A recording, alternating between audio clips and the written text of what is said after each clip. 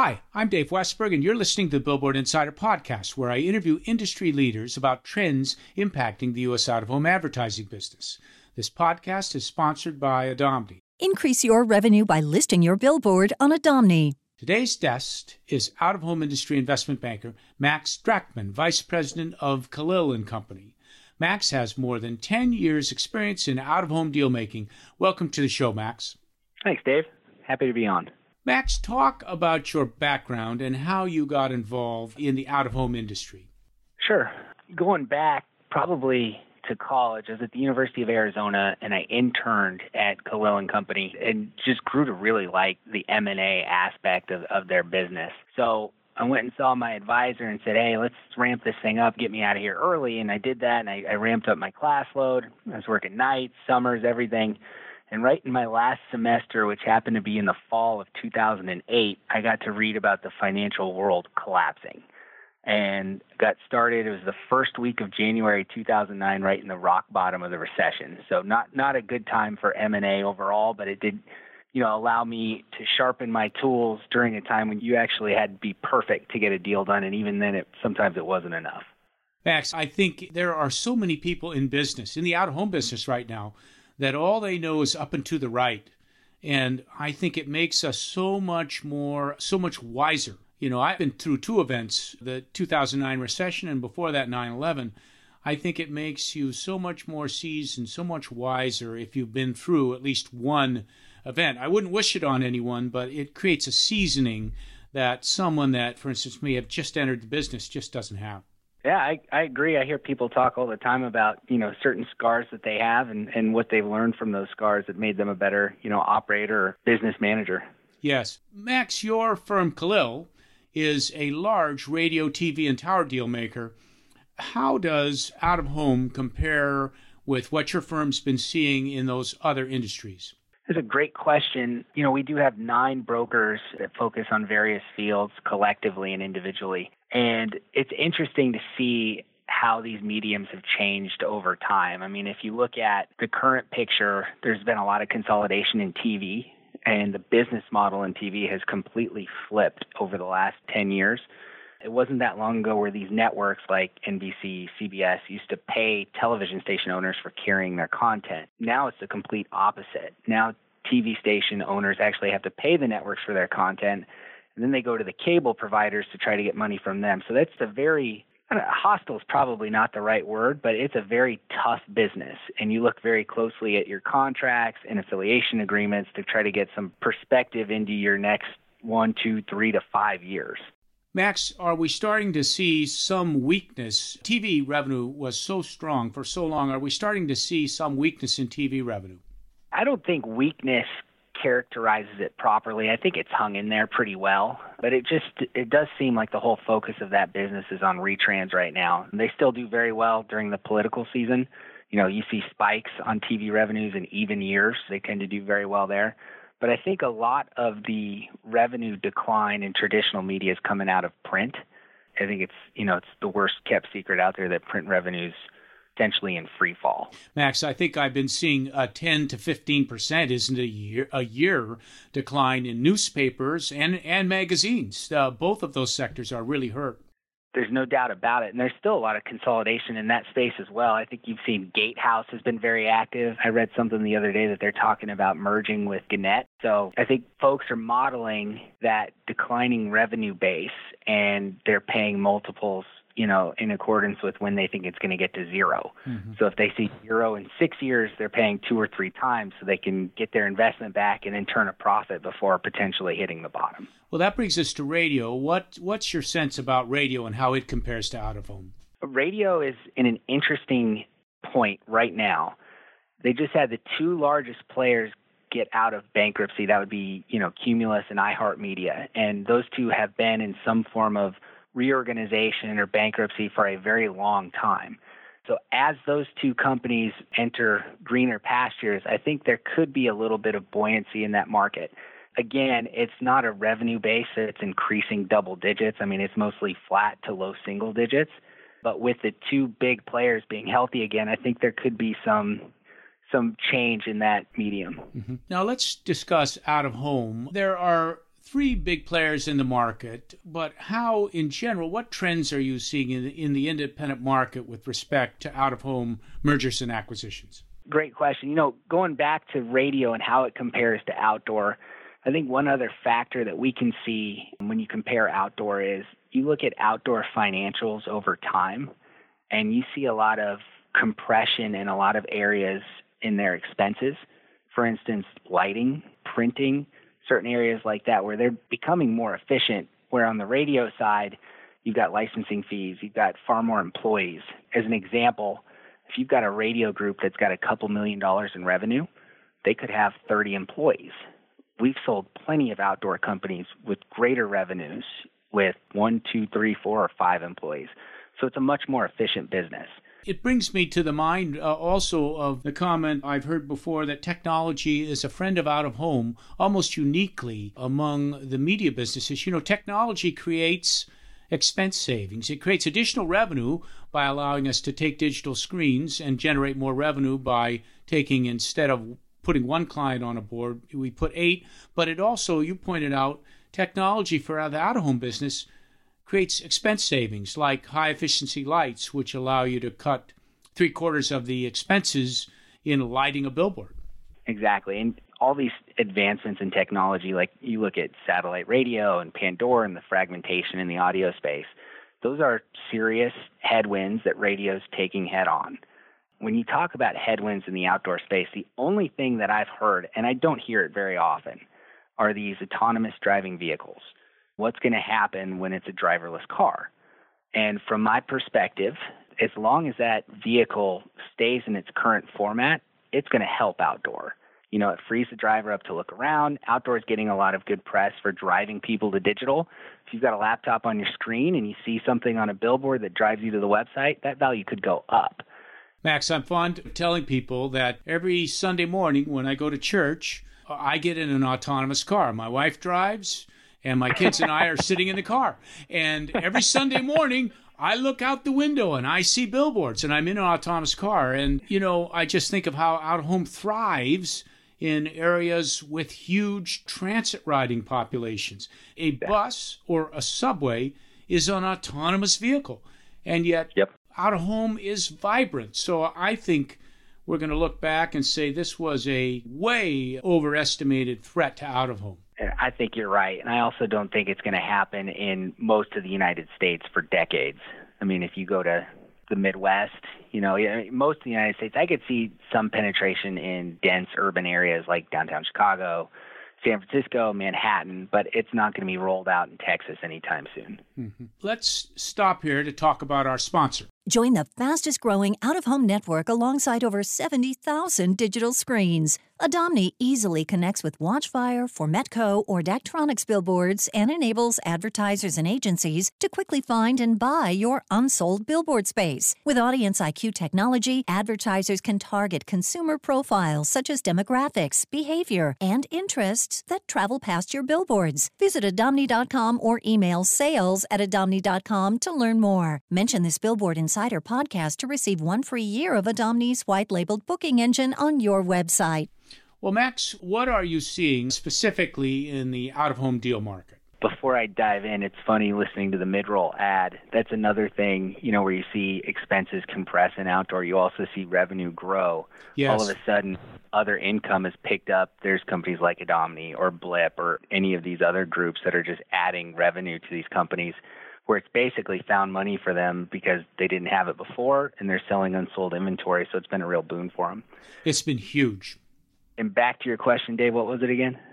What are you seeing in the out-of-home M&A market? It's been incredibly strong. Last year was one of our best years ever. We did approximately $250 million worth of outdoor deals. The thing that was very interesting for us is, and I've kind of quizzed a few friends about it, is how much of that volume do you think went to the big three? And most people are pretty shocked when we tell them it was less than $1 million.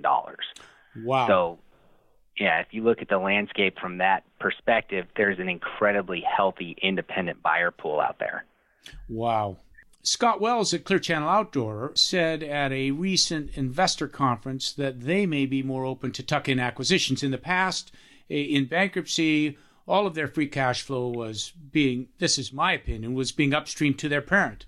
But now that they're independent, they may be able to do some more tuck-in acquisitions. What's your take? I think they will. I mean, I think they're going to start throwing their weight around a little bit. We did actually sell them some tuck-in acquisitions or tuck-in assets over the last few years. But now that they've got a little bit more freedom, it wouldn't surprise me at all if they came out of the gate swinging. Then you have Lamar, which has been doing, if you look at its public financials, it's been doing 200 to 250 million a year in acquisitions. Do you expect that to continue? It depends on the deal flow. Lamar's not out there spending money just for the sake of it. I think we see them increase their aggression a bit as quality outdoor assets have become available. So as long as the deal flow continues, I think you'll see it. But if it drops off, wouldn't surprise me at all to see Lamar kind of hold on to that capital and wait for something potentially larger or maybe a better time, another time like this year. What about Outfront Media? Outfront has been fairly selective in terms of acquisitions going back 10 years. They're hyper-focused on New York and what they're doing with the subway contract. But I'll tell you, I met with several of them at the conference in Las Vegas last week, and I've never seen so much excitement in their eyes. Those guys are ready to go right now, so it wouldn't surprise me to see them pick up, several acquisitions going forward right now. They've come off a couple just astoundingly strong financial quarters. Yep, no question. So that leaves the other independents, and I'm intrigued by your statement that the overwhelming amount of the transactions you've done have been independents. Are the independents, is that really an incredibly vibrant market? It really is. I mean, when you have independents buying other independents, it's almost like the days of old. But it's not just independents. Last year, we probably did $50 million or so in deals where, mature businesses in other sectors acquired outdoor assets. We had buyers coming from the tower space. We had buyers coming from print. We did a deal with a radio group to acquire outdoor. It's not just independent outdoor operators, which is an incredibly healthy sector right now. It's people recognizing the value in outdoor and wanting to deploy their capital in a space that they see as safe and viable going forward. I wonder, I've seen some public equity firms have maybe expressed an interest when the industry was growing in low single digits, 3%, 4%. It's hard as a public equity firm to make an investment and get your return and get out in 5 years, where I wonder if we start to see growth. It was 6% last quarter. If we start to see growth climb from here due to digital billboards and programmatic, if we start to see the private equity firms want to re-enter the business. It wouldn't surprise me at all. I mean, they've been fairly active. I mean, we get calls all the time from PE. The issue of late has been, in order for a big private equity group to get excited, they're going to need a minimum cash flow amount. And I think on the small end, that's like $10 million. And if you look at that threshold, there can't be more than 24 outdoor companies out there that have north of $10 million in cash flow. Just a finite group, yeah. Exactly. So that's where it makes it a little difficult for PE. But you still see PE active in, non-traditional. There's been a group that acquired basically a transit company, and they've made several acquisitions over the last 3 years. So we see that fairly often. I think of Google Ventures' deal last week to lead a $20 million financing for, was it 20 or 35 million for Firefly? Yep, I just read about that as well.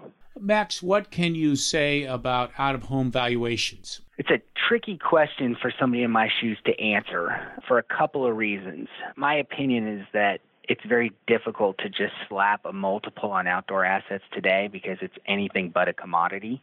I can tell you on that $250 million in deals we did last year, most of them fell kind of between that 8 and 12 times billboard cash flow threshold. But we did several deals below that. We did a couple deals above it. And it just depends on any number of different factors. In terms of valuation, I think that 8 to 12 is probably a safe range to be in. But just because that's where most deals are trading doesn't mean that's where every deal is going to trade. Would it be fair to say when buyers are looking at assets, their top due diligence focus is the leases, maybe growth opportunities in the market, and digital sign potential? I think the hottest item today is market share. Buyers aren't interested, for the most part, in somebody that's got a couple of signs on the highway. They want, and it doesn't even have to be a top 25 market, but if you've got 20 or 30% market share in any market, you're going to be very attractive. That's the hot button. Of course, if you've got low fixed expenses on your leases and they're long-term and or you've done a very good job buying easements, you'll do well. But I think right now market share is the most attractive feature. Wow. Max, what are you seeing in the out-of-home debt markets? Dave, that's probably a question that might be better answered by you, but I'll take a stab at it first. Similar to PE, we get calls from banks all the time wanting to lend on outdoor deals, and oh, by the way, they got to have $10 million in cash flow. So that's the major banks out of Manhattan. When you get down to kind of the independent level, most of these buyers are dealing with banks that they've had a relationship with for 20 or 30 years. It's been difficult for your standard bank to be introduced to outdoor and get comfortable with it in a manner of time that won't risk, an operator losing a deal. We've seen some very frustrated operators in that regard. And I think that's where you've carved out a pretty nice niche is you understand the business and you'll move quickly. And because there aren't very many of you guys tend to do fairly well. Is that correct? Yes. Although I will tell you, my business, lending business, Billboard Loans, is a little bit counter-cyclical. We tend to, for instance, right now, we have seen strong demand for small borrowers wanting to basically develop new locations. And I think in general, it's the independents that are developing the new locations, not so much the big companies. So developing new locations. And secondly is converting signs to digital. I see strong demand there.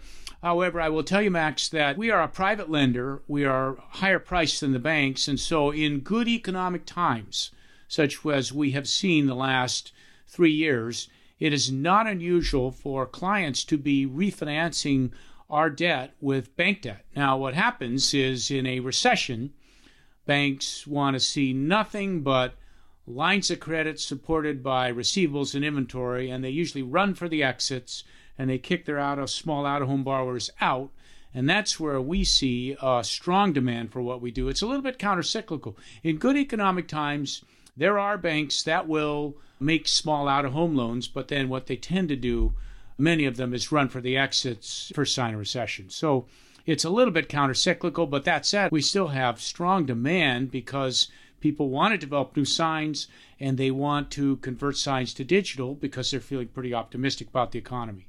Sure. Makes sense. Let's talk about recession. We've been almost 10 years without a recession. Max, doesn't seem like a recession's in the cards immediately, but how does a recession impact the out-of-home industry and the out-of-home deal market? Great question. I think my experience in the last recession was that revenues did drop a bit. It wasn't cataclysmic. It wasn't something that happened right away because most outdoor companies have their share of long-term contracts, which kind of prolong the bite. But I think the next recession is going to be harder on vendors, brokers, investment bankers, things like that. The outdoor companies tend to do okay. You don't see a lot of high leverage in this space. In most outdoor companies, if there's a little bit of a pinch, they'll just kind of pull up their mattress and grab some cash and weather the storm. We were talking about private equity earlier. Those are the guys that are saying, hey, call us during the recession when pricing gets better and we're going to hop in. That just doesn't happen. For the most part, the people that want to sell today, if they miss the boat by a couple of years, they'll just hold on a couple more. They're not just going to take a lower multiple theoretically during a recession just because they have to. Most of them have the ability to kind of weather it a little bit and wait till times improve. So as far as deal volume, our deal volume was, less than half during the recession than it is today. Some years less than a third. Yes. So our deal volume will go down, but I don't think the multiples are going to fall down considerably. I mean, we sold plenty of assets for double-digit multiples of cash flow in 2009, 10, 11, and 12. Wow. I can recall the 2009, the bad one, the 2009 recession. I can recall a few opportunities where if you had capital, I can recall at least a couple where companies got in trouble and they might have been 6, 7, 8-figure type deals, oftentimes leveraged, where assets could have been bought very, very reasonably. But you're right, a lot of the independent out-of-home companies are very conservative, and their attitude in a recession is, I'm just sitting this one out. I'll wait till revenues rebound and the financing markets come back, and then there'll be a little more liquidity, and then I'll go for sale. Yep, I think that's accurate. Now, Max, you have had an interesting personal development. Talk about that. Yeah, we welcomed our second child to the world about 8 weeks ago. We had a son, Carson, and about a week ago he slept through the night, which was amazing. So things are looking up over at our place. Thanks for asking. That's all for this week. Thanks for appearing on the show, Max. My pleasure. Thanks, Dave. Increase your revenue by listing your billboard on Adomni. You can listen to episodes of the Billboard Insider Podcast by visiting BillboardInsider.com or by subscribing to the Billboard Insider Podcast on iTunes or any of the usual podcast outlets. Our email is billboardinsider@gmail.com. We'd love to hear from you. Thanks for listening. I'll be back in a couple weeks.